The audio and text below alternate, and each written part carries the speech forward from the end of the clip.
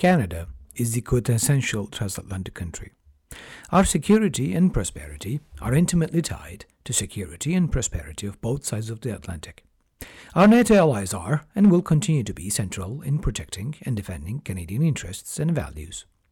Canadians sacrifice blood and treasure to defend freedom and democracy in Europe, and Canadians continue to stand on guard in defense of our allies today.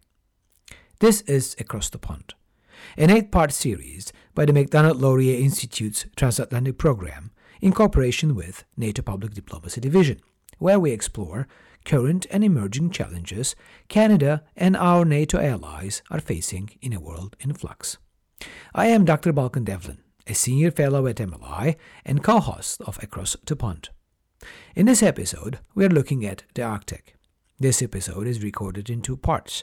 In the first segment, I'm joined by Brigadier-General Pascal Godbout, the commander of Joint Task Force North, and we discussed the role of and the mission of Joint Task Force North, how the Joint Task Force engages with local and Indigenous communities, what the whole-of-government approach to security in the Arctic means, and more. In the second segment, I'm joined by retired Vice-Admiral Mark Norman, former Vice Chief of Defence Staff of Canada, and we had a wide-ranging discussion on why Arctic matters for Canada, what are the challenges Canada faces in defending its security, interests, and sovereignty in the Arctic, and what needs to be done to ensure that Canadian interests are protected in a changing Arctic. Please enjoy this episode with Pascal Godbout and Mark Norman.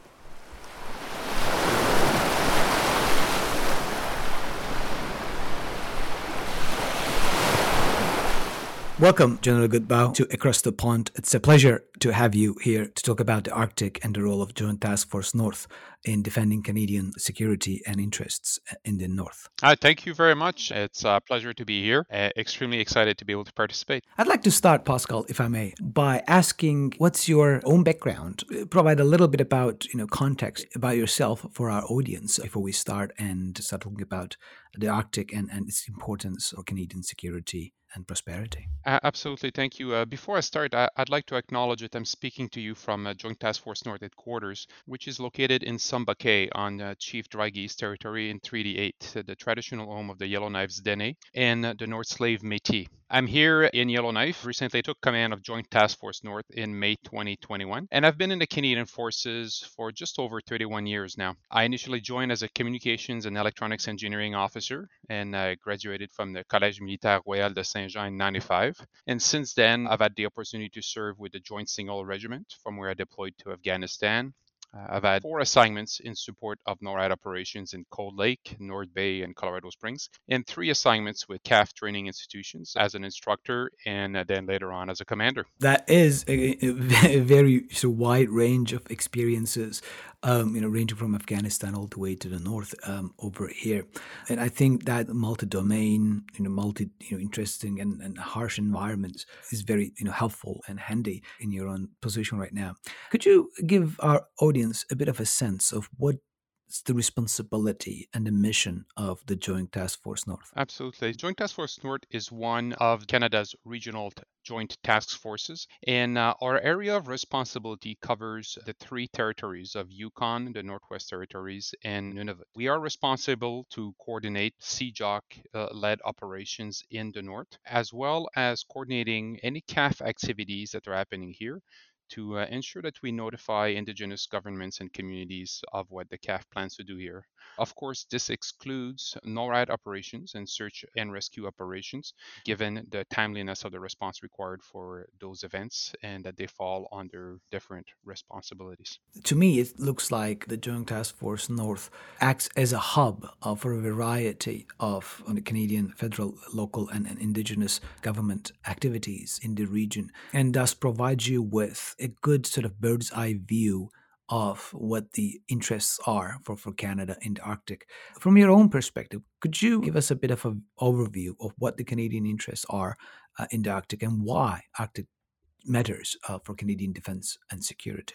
Well, absolutely. I think the Arctic really is fundamental to Canada. I mean, it comprises more than 40% of our territory and over 75% of our national coastline. And it's really an integral part of our identity as a country. When everybody talks about the Canadian North, it really strikes that imagery in the mind of people, both here at home and abroad. And as well, Indigenous communities are at the heart of Canada's North, and they do represent a significant percentage of the northern population. I mean, we're talking about 25% in Yukon, 50% in Northwest Territories, and 80% of the population in Nunavut being Indigenous.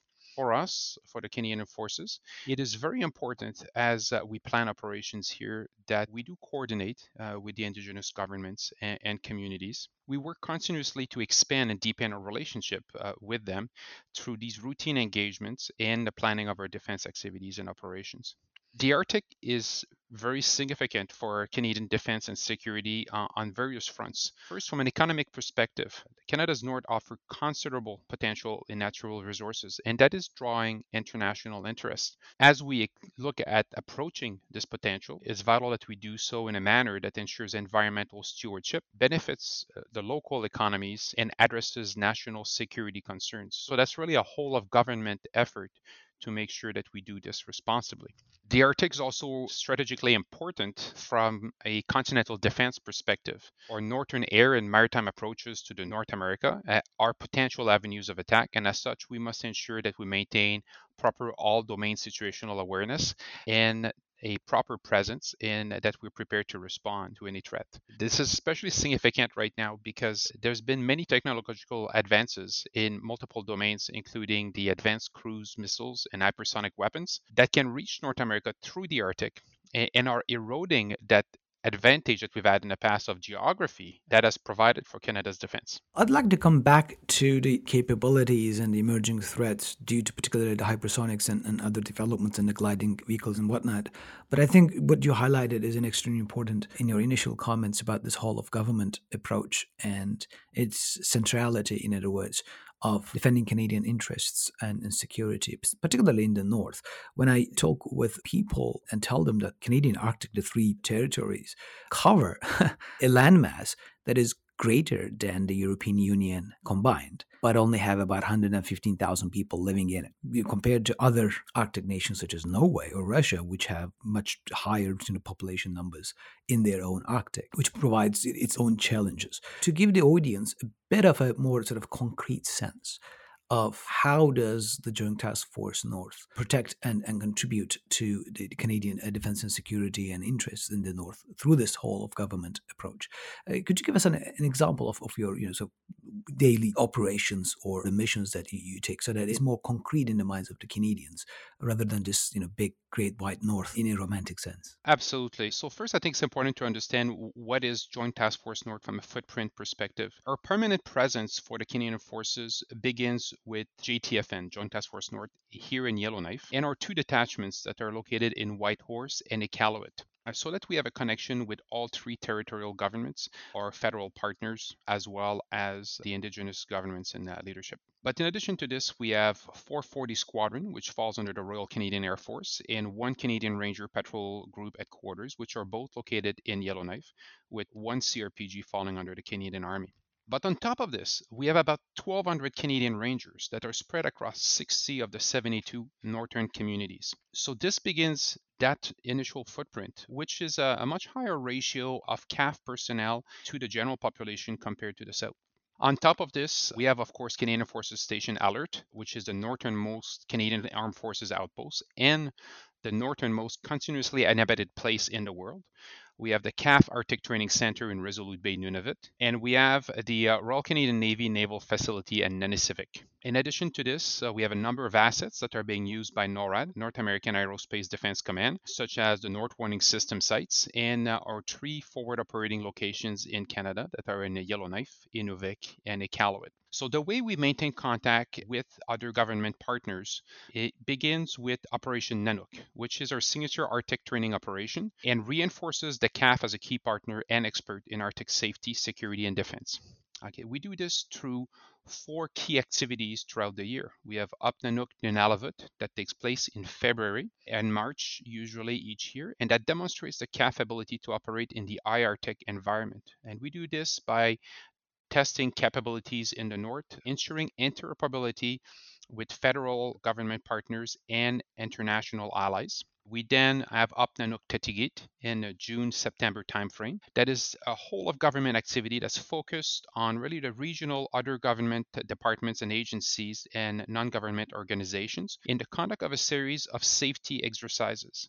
So, in practical terms, that means we will look at natural disaster scenarios or other potential public safety emergencies that may occur that are of concern to the territorial governments. And we'll look as a whole of government at our emergency preparedness and emergency response. We discuss the scenarios, we plan an activity, and then we test our ability to respond to these exercise scenarios working together so that we are prepared should an actual emergency occur, that we have well-oiled mechanisms between the various departments and level of governments to be able to respond in a timely manner. We then have Upnanuk Nunakput in August that focuses more on domain presence and surveillance along the Northwest Passage. And then we have Upnanuk Tugalik in August-September that supports and builds upon the CAF maritime capabilities in Canada's northern regions, once again working with international partners in this case to ensure that we have good interoperability between departments and between militaries.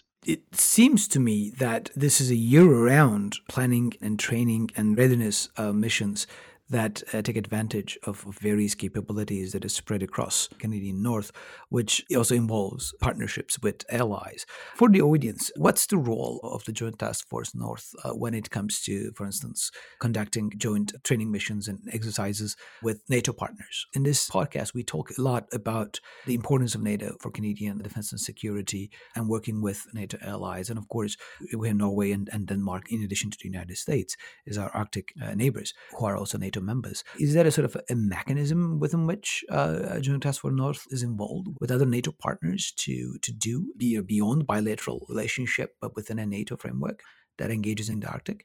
Absolutely. So I said there's two aspects to this. First, from a Canadian Armed Forces writ large, the CAF is increasing its participation in multinational exercises in the Arctic and continue to encourage its key Arctic and non-Arctic allies and partners to participate in joint activities in Canada's Arctic. So where JTFN fits in this picture is with regards to Operation Nanook. So when we look at our various Up Nanook activities, both during the winter, the spring, and the summer, we do invite NATO member nations to participate in those activities, subject to their areas of interest and capabilities that they may want to test, either new capabilities or existing capabilities that they want to verify interoperability with partners, and also to maintain our respective Arctic capabilities to operate in the North in this fashion. You have mentioned the sort of the emerging security challenges, particularly because of the new weapon technologies, and of course, in a more sort of a decade or two framework, the climate change and how that changes the operating environment in the Arctic, not only sort of the receding of the sea ice, but also the melting of the permafrost and the need for infrastructure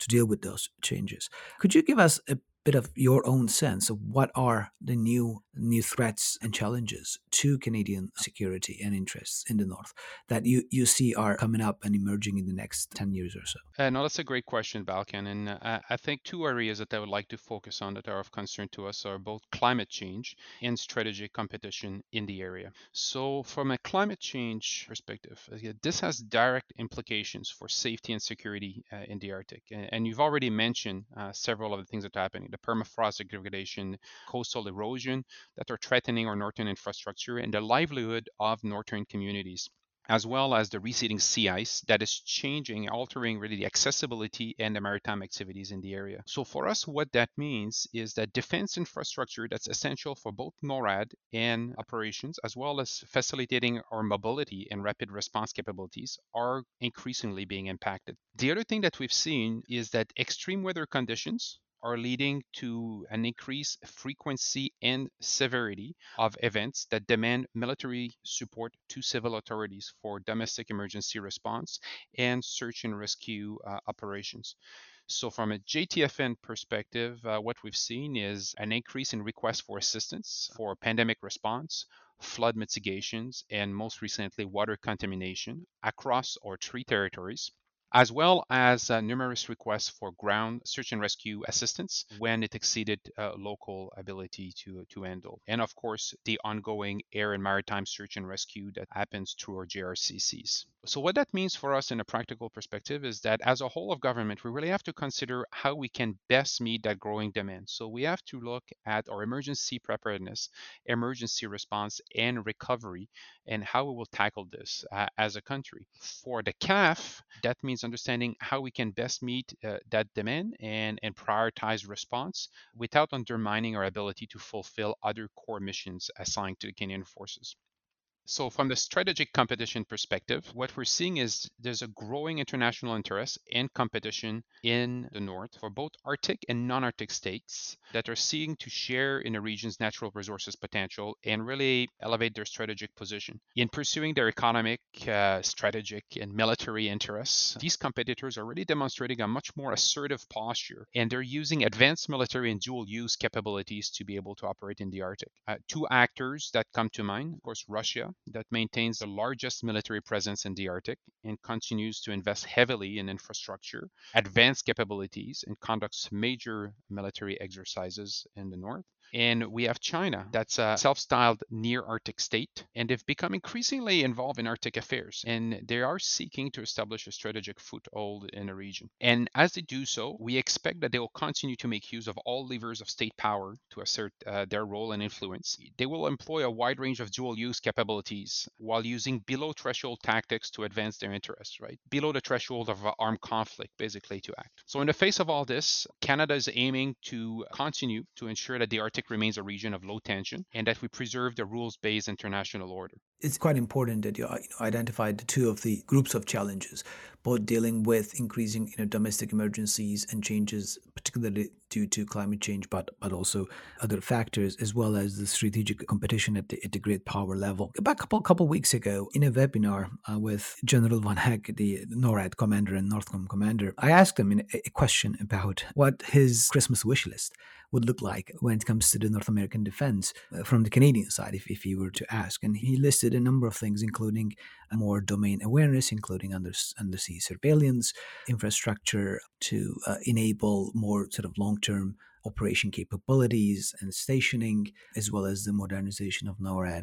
And of course, from his perspective, he was looking at more on the strategic competition. If I were to ask you the same question, what new capabilities and investments on both sides of the mission you have identified, dealing with the domestic as well as the strategic competition component, that the Canadian Armed Forces need to invest and think and plan for, what those would look like? Well, I would say first that the good news is that strong, secure, and engaged Canada's defense policy has committed Canada to improve our mobility reach and footprint of the CAF in the Arctic, including working with the U.S. to modernize NORAD. And in fact, the 2021 federal budget has committed $252 million over 5 years as initial funding to support continental defense and NORAD modernization. So that is fantastic news. We already have initiatives in progress to help address some of the challenges that you've mentioned. So the new Arctic offshore patrol ships for maritime surveillance are a great win. In fact, I believe you're aware, HMCS Harry de Wolf recently transited through the Northwest Passage, and they've been the first Royal Canadian Navy ship to do so since 1954. It was quite impressive to get a chance to meet with the Harry de Wolf when they were transiting through Kugluktuk and to see this new capability in action. We also are working on space-based surveillance and communication capabilities, remotely piloted surveillance systems, and modernizing long-range communication capabilities to really help bolster CAF operations in remote regions of Canada, including the Arctic. And so for me, these will all help us in achieving one of the key challenges I see is improving our pan-domain situational awareness in the area, because it's a vast territory, it is sparsely populated, and as we see an increased level of activity from a tourist, commercial, academic research perspective, it is vital that we have a clear visibility on what's happening from a whole of government perspective, and also being able to share that situational awareness with our allies so that we know what's happening both within Canada and on our flanks. So definitely situational awareness is a priority. And this goes hand in hand with maintaining and strengthening our partnerships. There's no doubt that the pandemic in the past 2 years has been a major focus for all governments. It has interrupted routine activities that we are now resuming. So as we do so, strengthening those relationships, revisiting how we do business and how things have changed is vital. This is where we talk about human resources investment to build those partnerships, having the right connections and the right engagements so that we understand each other's areas of responsibilities and how we can collaborate and find synergies. Finally, I would say that the big objective for us is really setting the conditions for success for that evolving future operating environment due to the changing climate. Understanding that infrastructure is eroding much faster than initially anticipated in the north. Understanding how that will impact our northern operations and how the changing conditions will require us to adapt and manage that demand. The investments being made are setting us in the right directions to ensure that we have the proper awareness, that we can communicate effectively in our northern area of responsibility, and also that we can get where we need to in a timely manner if we need to project forces across this vast AOR. From what I'm hearing is the focus would be on better presence, continuous presence, ability to communicate across the board, ability to know, sense what's going on earlier, farther, and more wide-ranging than before in order to develop the necessary policies and responses in a timely manner as things change, both on the environmental level with the climate change, but also with the changing geopolitical conditions. Our focus, or the sort of resource and investment focus, will be primarily about engaging in that sort of information domain to be able to gather other resources. One last question before we wrap up, and you have alluded to this before when you mentioned that it is important for Canada to keep the Arctic as a low conflict and largely cooperative area in the world that is based on the number of agreed rules. What would a worst case scenario, say in 2035, in the Arctic would look like for Canada? A worst case scenario would be a fragmented Arctic with disregard to international law and rules that would result in irreversible ecological damage to the region, irresponsible exploitation of resources that would have repercussion for the rest of the world. I think in a situation like that, not just we as a nation, but the humanity would be facing dire consequences for hundreds of years to come. So what I see as our responsibility to avert this worst case scenario is keep fostering collaboration in the Arctic, understanding our responsibility to be good stewards and ensuring that the people who live and depend on the Arctic on their daily lives are protected and are invested to have good control and influence over their future, and so that we be good partners in ensuring this and giving them a voice. Well, I'll take this as a very optimistic wrap up for our conversation. Before we end, General, do you have any last points that you'd like to make? I would like again, Balkan, to thank you for this opportunity discussing this important topic. I would say that I've been extremely impressed by the team here at Joint Task Force North. When I arrived, it is a very different environment to operate here in understanding the nuances of what it means to conducting operation in the Arctic. And the expertise and breadth of knowledge of our team is really enabled us to be able to tackle an unprecedented number of contingency operations in very difficult circumstances. I was impressed beyond belief in the collaborative attitude of all our partners in rolling up our sleeves and working together to find innovative solutions to the problems that we were facing. So I'm very thankful for the Joint Task Force North members, the CAF force generators that support us in accomplishing our mission, our rangers that have been our eyes and ears and have helped us connect with the communities.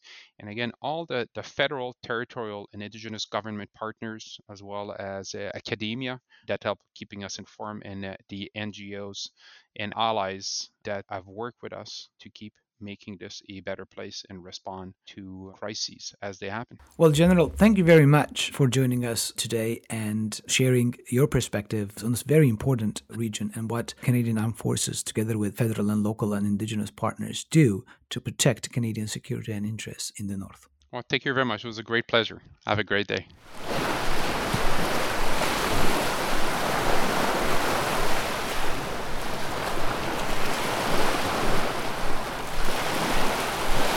Hi, this is Balkan Devlen, And today I'm joined by Vice-Admiral Mark Norman.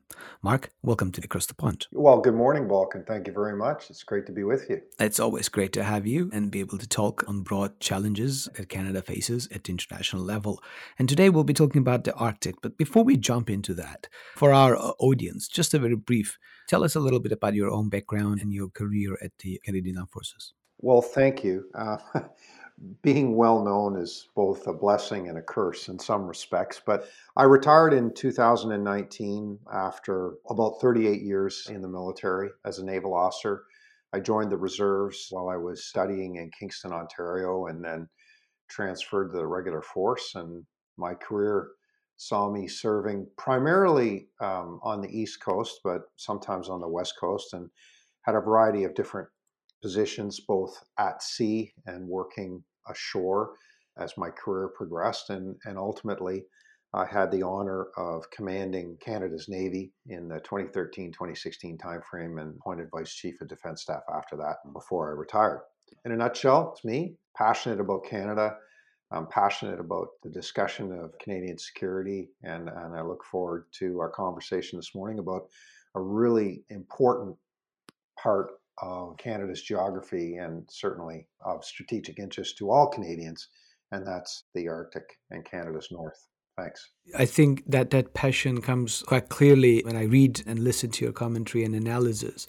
And, since I think retirement, that also enabled you to emerge as one of the key strategic thinkers when we think about Canadian security and defense. So very glad to have you here. Let me start by asking you your take on what are the key interests for Canada in the Arctic? If you just could provide a brief overview of what is that actually matters for Canada when it comes to the Arctic. The answer to the question is as vast as the territory itself. And I think perhaps we look at this through a couple of lenses. I mean, the first and perhaps most obvious lens is that this is part of our territory. No matter how you look at it, and there's different views geographically. We can look at the Arctic Circle as a defining point. What exactly are we discussing physically?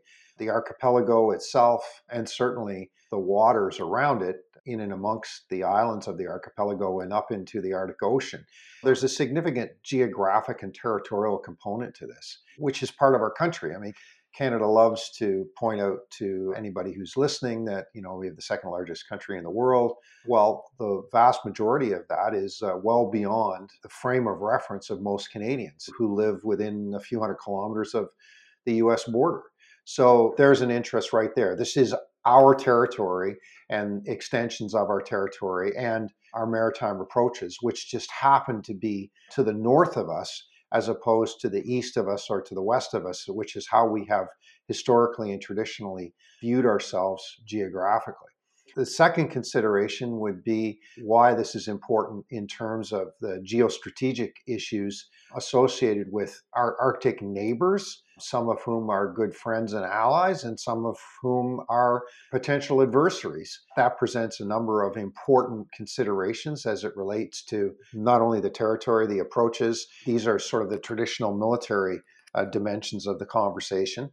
A third lens would be the economic lens. This would be tied to obviously minerals, oil and gas, and development of the North in other ways with respect to trying to build infrastructure, develop the potential economic opportunities of northern communities and the people who live in the North. And then the last component of this, and probably the most topical at this moment in time in Canada at least, would be the environmental considerations. And we tend to have a very romantic view of the Arctic. We see it through images of ice flows, polar bears, Aboriginal people, and those kinds of romantic images. And the concern, of course, is that the environment is being threatened, and that as we look at the impacts of global warming, they are accelerated in the north. And what does that mean in terms of its impacts on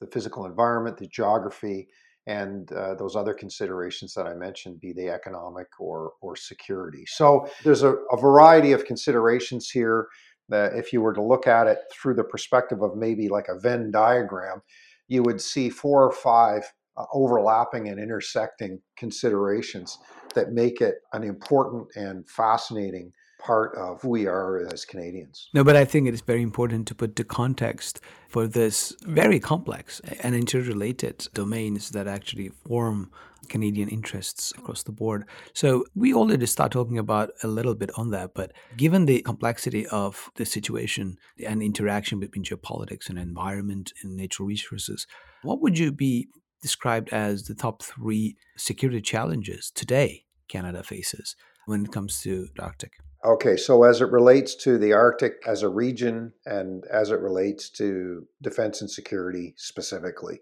I would say the first and most significant concern as I look at this is our fundamental lack of understanding as to what's actually going on up there. And so that's within our own territory, our own approaches, and then obviously beyond those approaches. So this has to do with what in military parlance is referred to as situational awareness. We don't have appropriate surveillance capability of our own Arctic. We don't know what's going on in our own backyard, literally, and I think that is of primary concern for a variety of reasons. And then if you layer on top of that what I would characterize as a secondary concern, which is, what are the potential threats? We are unable to detect those threats in a timely and reliable fashion. And therefore, we would be unable to prepare for or respond to any potential incursions, threats to the Arctic. And I think the third most significant issue, which really brings the importance of the other 2 things into play, is, well, who else is up there? What are they doing? And why does that matter to us? And when we start to see a return to the great power politics of the 20th century. We're now seeing a reemergent Russia, who is unquestionably the dominant Arctic power at the moment. We start to see the unquestionable interest in Arctic affairs by the Chinese. It starts to create a geostrategic environment whereby there's a growing uncertainty and potential opportunity for, if nothing else, misunderstanding. Worst case scenario, where we could find ourselves in situations where things escalate and we have to do something about it. So 3 layers, if you will, to that concern, but it really starts with, we have very little idea what's going on in our own backyard, and I think that should be of concern to Canadians. And I think that's a great point to pivot to what kind of capabilities and investments would be needed. Because what you were saying, and I keep hearing and reading about, I think this same concern, people keep talking about multi-domain awareness and why it is needed. And I know from listening to some of the American commentators as well as officials that they also keep basically in a roundabout way talk about how and why sensing and surveillance and awareness capabilities in the Canadian North really need to be sort of upgraded and extended, and so that we can see farther, more wide and earlier when we face these different challenges. As you follow, it is also domestically, in terms of politically, it's hard to make those sort of decisions to make the investments because they do require some forward planning and putting important resources. Given that is with the great power competition as well, and the changing Arctic, which also changes the geography of the Arctic Ocean and all that other stuff, that it became even more important to know what is going on so that we can react in a timely manner. What would you say? What kind of investments, what kind of capabilities that we need to be able to develop there to protect Canadians' sovereignty interests and security, looking forward to 15 years, given that it takes time to put those capabilities in place? It's a great question, and I like how you framed it, Balkan. I just want to pick up on a couple of things that you said before I provide the response. There's a few things to consider. I mean, first of all, we don't live in isolation in terms of our physical geography, and particularly we share that with the United States. And so, anything that we do in a Canadian context needs to be considered and positioned inside that relationship, which is an absolutely foundational relationship, not just from economic perspective, societal, cultural, but as it relates to integration and partnership that is the essence of North American defense. as I answer that, we have to keep that in mind. I get the second thing, and you made a really good point about the relatively sparse population of the North in relation to the vast territory that we're trying to cover. And it does have domestic political implications. Obviously, when you're talking about significant investment, one of the key motivations of politicians of any stripe, I'm agnostic in this regard, is that the decisions and considerations are seen through the issue of benefit, cost benefit. Unfortunately, there are things in the life of a nation that have to transcend these more traditional cost benefit and political calculus that is often used, and we need to look beyond those. And we need to look beyond those in a philosophical sense, and we need to look beyond those in a temporal sense. So we need to be examining the types of investments that are required through a strategic perspective, through a strategic lens that needs to, I'm prepared to be accused of being naive in this regard. We need to take politics out of this conversation. Not that you were trying to insert it, but I think it's important that this is too important for it to be subject to the vagaries and ebbs and flows of political interests. So this goes to the essence of national interest and strategic interest, and therefore it has to transcend traditional party politics. It has to be a Canadian vision for the Arctic rather than X parties or Y parties' electoral take on it, but a long-term, like you said, a national interest-based vision. Right. And so we have to ask ourselves, are we serious about protecting this part of our territory? We should be just as serious about this as if we were concerned about something that was going along a southern border or a southern community. Now, to your question. So I think we need to start with some of the key things that present specific problems that have to be overcome in this geography and in this environment. And then we need to look at things which we need to be able to do ourselves and therefore should not be dependent on anybody else to be able to do that. And then we can look at a collection of things that should and could be considered as part of a more integrated partnership with the United States. So the first thing is we start looking at surveillance capability, as I mentioned earlier. We have to know what's going on in our own backyard. Then that means we have to know from space down to the seabed in all dimensions and all domains, as people will call it now in the analysis, multi-domain.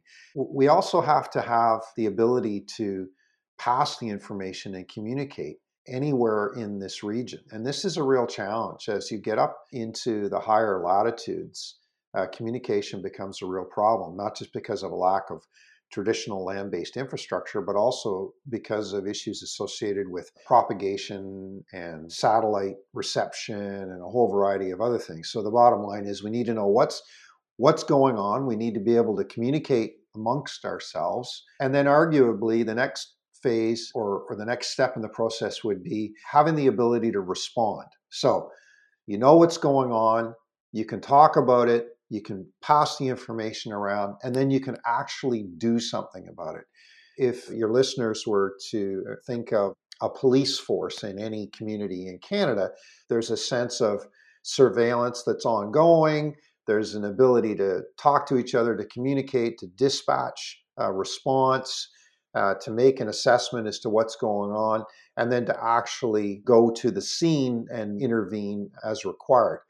If you were to imagine that kind of sequence of events, perhaps over weeks and months and over tens of thousands of square kilometers, the fundamental building blocks are the same. And then you consider, okay, well, what is it that we would want our allies, the United States specifically, to be able to do? What can we give to them? And where are the areas where we can cooperate? That allows you to have a meaningful conversation about what I call the big shiny objects. Everybody gets excited about the big shiny objects, but you have to put those specific capabilities and those specific investments in a broader context. That's from a strictly military perspective. And then, of course, looking at the ability to follow that sequence of events and to respond, I mean, one of the key considerations is you need presence. And the presence doesn't have to be exclusively military or even paramilitary, Coast Guard, or any other agency. That just needs to be a Canadian national presence. But that requires sustainment, it requires infrastructure, and it requires a motivation and an incentive for partners to want to be in the North, and they may be in the North for their own interests, but we need to start being smarter in terms of how we capitalize on that. So once again, I apologize because I've thrown a whole bunch of things into a big pot for discussion, but I'm avoiding what I characterize as the shopping list of big shiny objects because I think the conversation needs to be more strategic than that. Having the broader vision, more sort of 30,000 feet look, and then getting into what the shiny objects fit in to fulfill those missions is more important rather than just going around. Even when you go to shopping, right, they suggest you to go with a list and not just go around and grab anything that catches your attention, which means you need to plan and think and prioritize. And then find things that actually fit into it rather than buy things and then try to find a use for them. You raised a number of interesting and important points, and I'm sure we can continue to talk about a couple hours on each of those. But I think the reality, when I talk to others about the vastness of the region, the sparse population, that it is 40% of Canadian territory, but it's larger than the European Union, but only have 115,000 people living in. The way that requires a much more clear planning in terms of presence, as you pointed out, a very close relationship with the United States. That goes both ways. That would augment Canadian capabilities, but because we are bringing to the table significant contributions when it comes to the defense of North America, then it also provides leverage, a proper voice for Canada on the developments even beyond. So I think that's a very important point to highlight. So what we do in Arctic is not only about the Arctic, but also about broader Canadian contribution to the international security, to our relations with allies. Using that, I want to sort of pivot towards the relationship with other allies.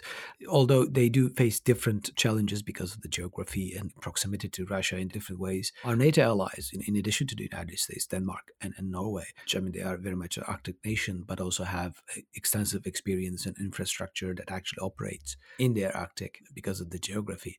Do you see an increasing role for NATO, either institutionally in the Arctic or increasing bilateral or maybe trilateral cooperation between Canada and our European NATO allies when it comes to dealing with some of the challenges? We talked about increasing militarization by Russia, increasing Chinese interest for now commercial, but might turn on to political and military later on. Do you see any increased role for NATO over there, or a more closer relationship with our European NATO allies when it comes to the Arctic? I'm going to give you a short answer, and then I'm going to elaborate. The short answer is yes, I do see an increasing role for NATO. But my view on this has changed. It's evolved over the last few years. I used to subscribe to belief that this is our backyard, this is our problem, and we don't need any help. Thank you very much. We'll handle this. And I still maintain that we should be seeing it through that perspective. The problem is we aren't acting that way. The rhetoric is all there. We say all the right things, but we're not actually doing it, which is why I'm starting to believe that NATO should be taking a greater interest and potentially having more activity in the Arctic. So there's a couple of reasons why I believe this. The first is that I've reset my own view on the NATO frontier. We have two countries, the United States and Canada, that sit on the western side of the Atlantic. That creates a whole bunch of other considerations. Some of them are political. It really doesn't matter. But, fundamentally, if we take NATO seriously, the western extremity of NATO territory is the island of Hawaii. That would blow most people's minds if you actually looked at it that way. But we either are or aren't part of NATO. And therefore, the principles and the application of the founding principles of NATO either apply or they don't. And if they do apply, and I suggest that they do, then the northern approaches to what we characterize as the Canadian Arctic are just as important as are the eastern approaches to the former Soviet territory that is now so controversial and requiring NATO intervention. You could go as far as to say that maybe we need and should be asking for NATO's help. Because if we're not able to do this ourselves, which we clearly aren't, then maybe we need to ask our allies for some help. Some allies are actually offering to help. I say this in some ways to be somewhat controversial, but to try and stimulate the conversation.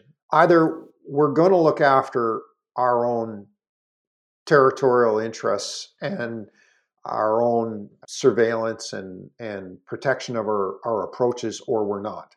Canada sends aircraft to participate in Baltic air policing, and yet we struggle to maintain what is an adequate level of air defense capability for our own northern approaches. I'm not saying we shouldn't be doing Baltic air policing. In fact, I think it's absolutely the right thing to do.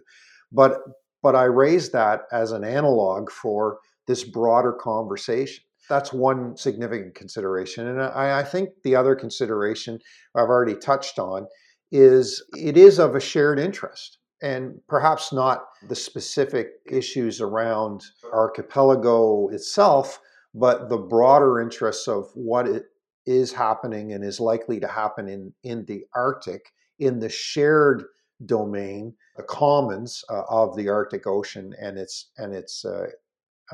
associated airspace. In the coming years. And so I think we need to stop being so defensive and so protective, or we need to really step up. But we can't have it both ways. Pick one or the other. I would like to see us step up and look after ourselves in cooperation with our allies. If the alternative is sufficient to get people to really start to take this seriously, then perhaps I'm prepared to stir the pot, so to speak. No, I think you're spot on. Given what we just talked about in the beginning of the episode, the crucial nature of our Arctic security for Canada, we either do it ourselves or we do it with our partners. Not doing it and not letting others, in that sense, help us to do it is just not the way to go. Maybe the last question. If you look at 10, 15 years down the road and the year is 2035, what would be a best-case scenario for Canada look like in the Arctic, and what would be a worst-case scenario in the Arctic look like for Canada? Well, I think a worst-case scenario in what I characterize as realistic worst case. I'm not going to get into cataclysmic doomsday scenarios here.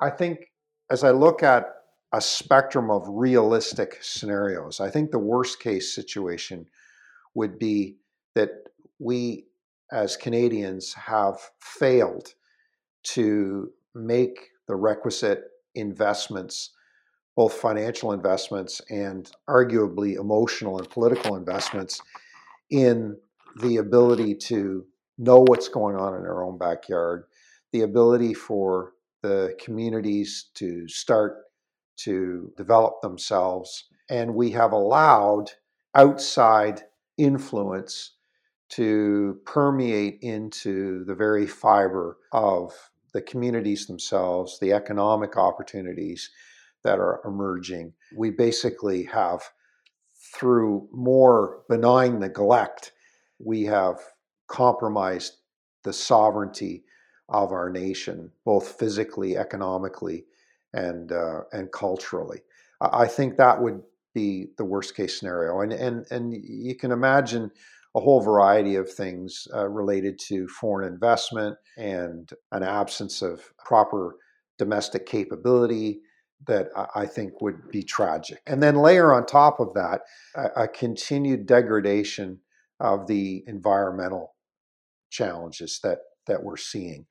We have northern communities that are now facing significant environmental crisis. They're not able to develop themselves part of Canada, and they start to look more like branch plants of other countries and their interests. And I'm particularly concerned about China in this context.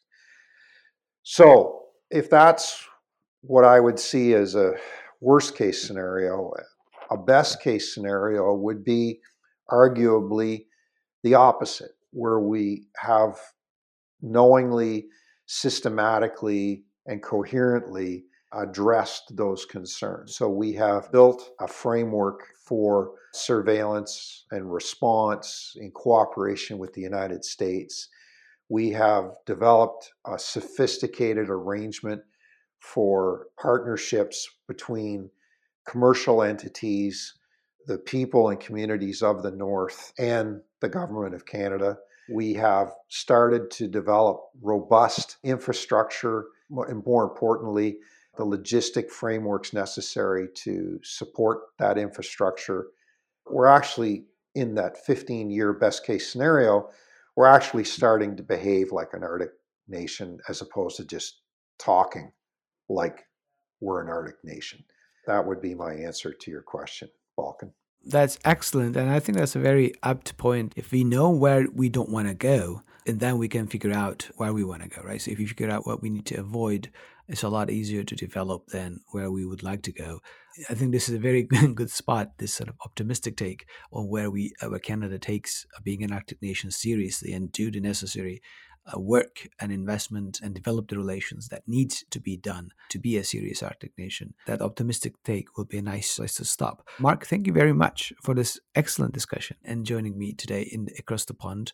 And it's always a great pleasure to be able to talk with you and get your insights. So thank you very much. Well, thank you, Balkan. I really enjoyed it. I wish you and your listeners all the best. Thanks a lot.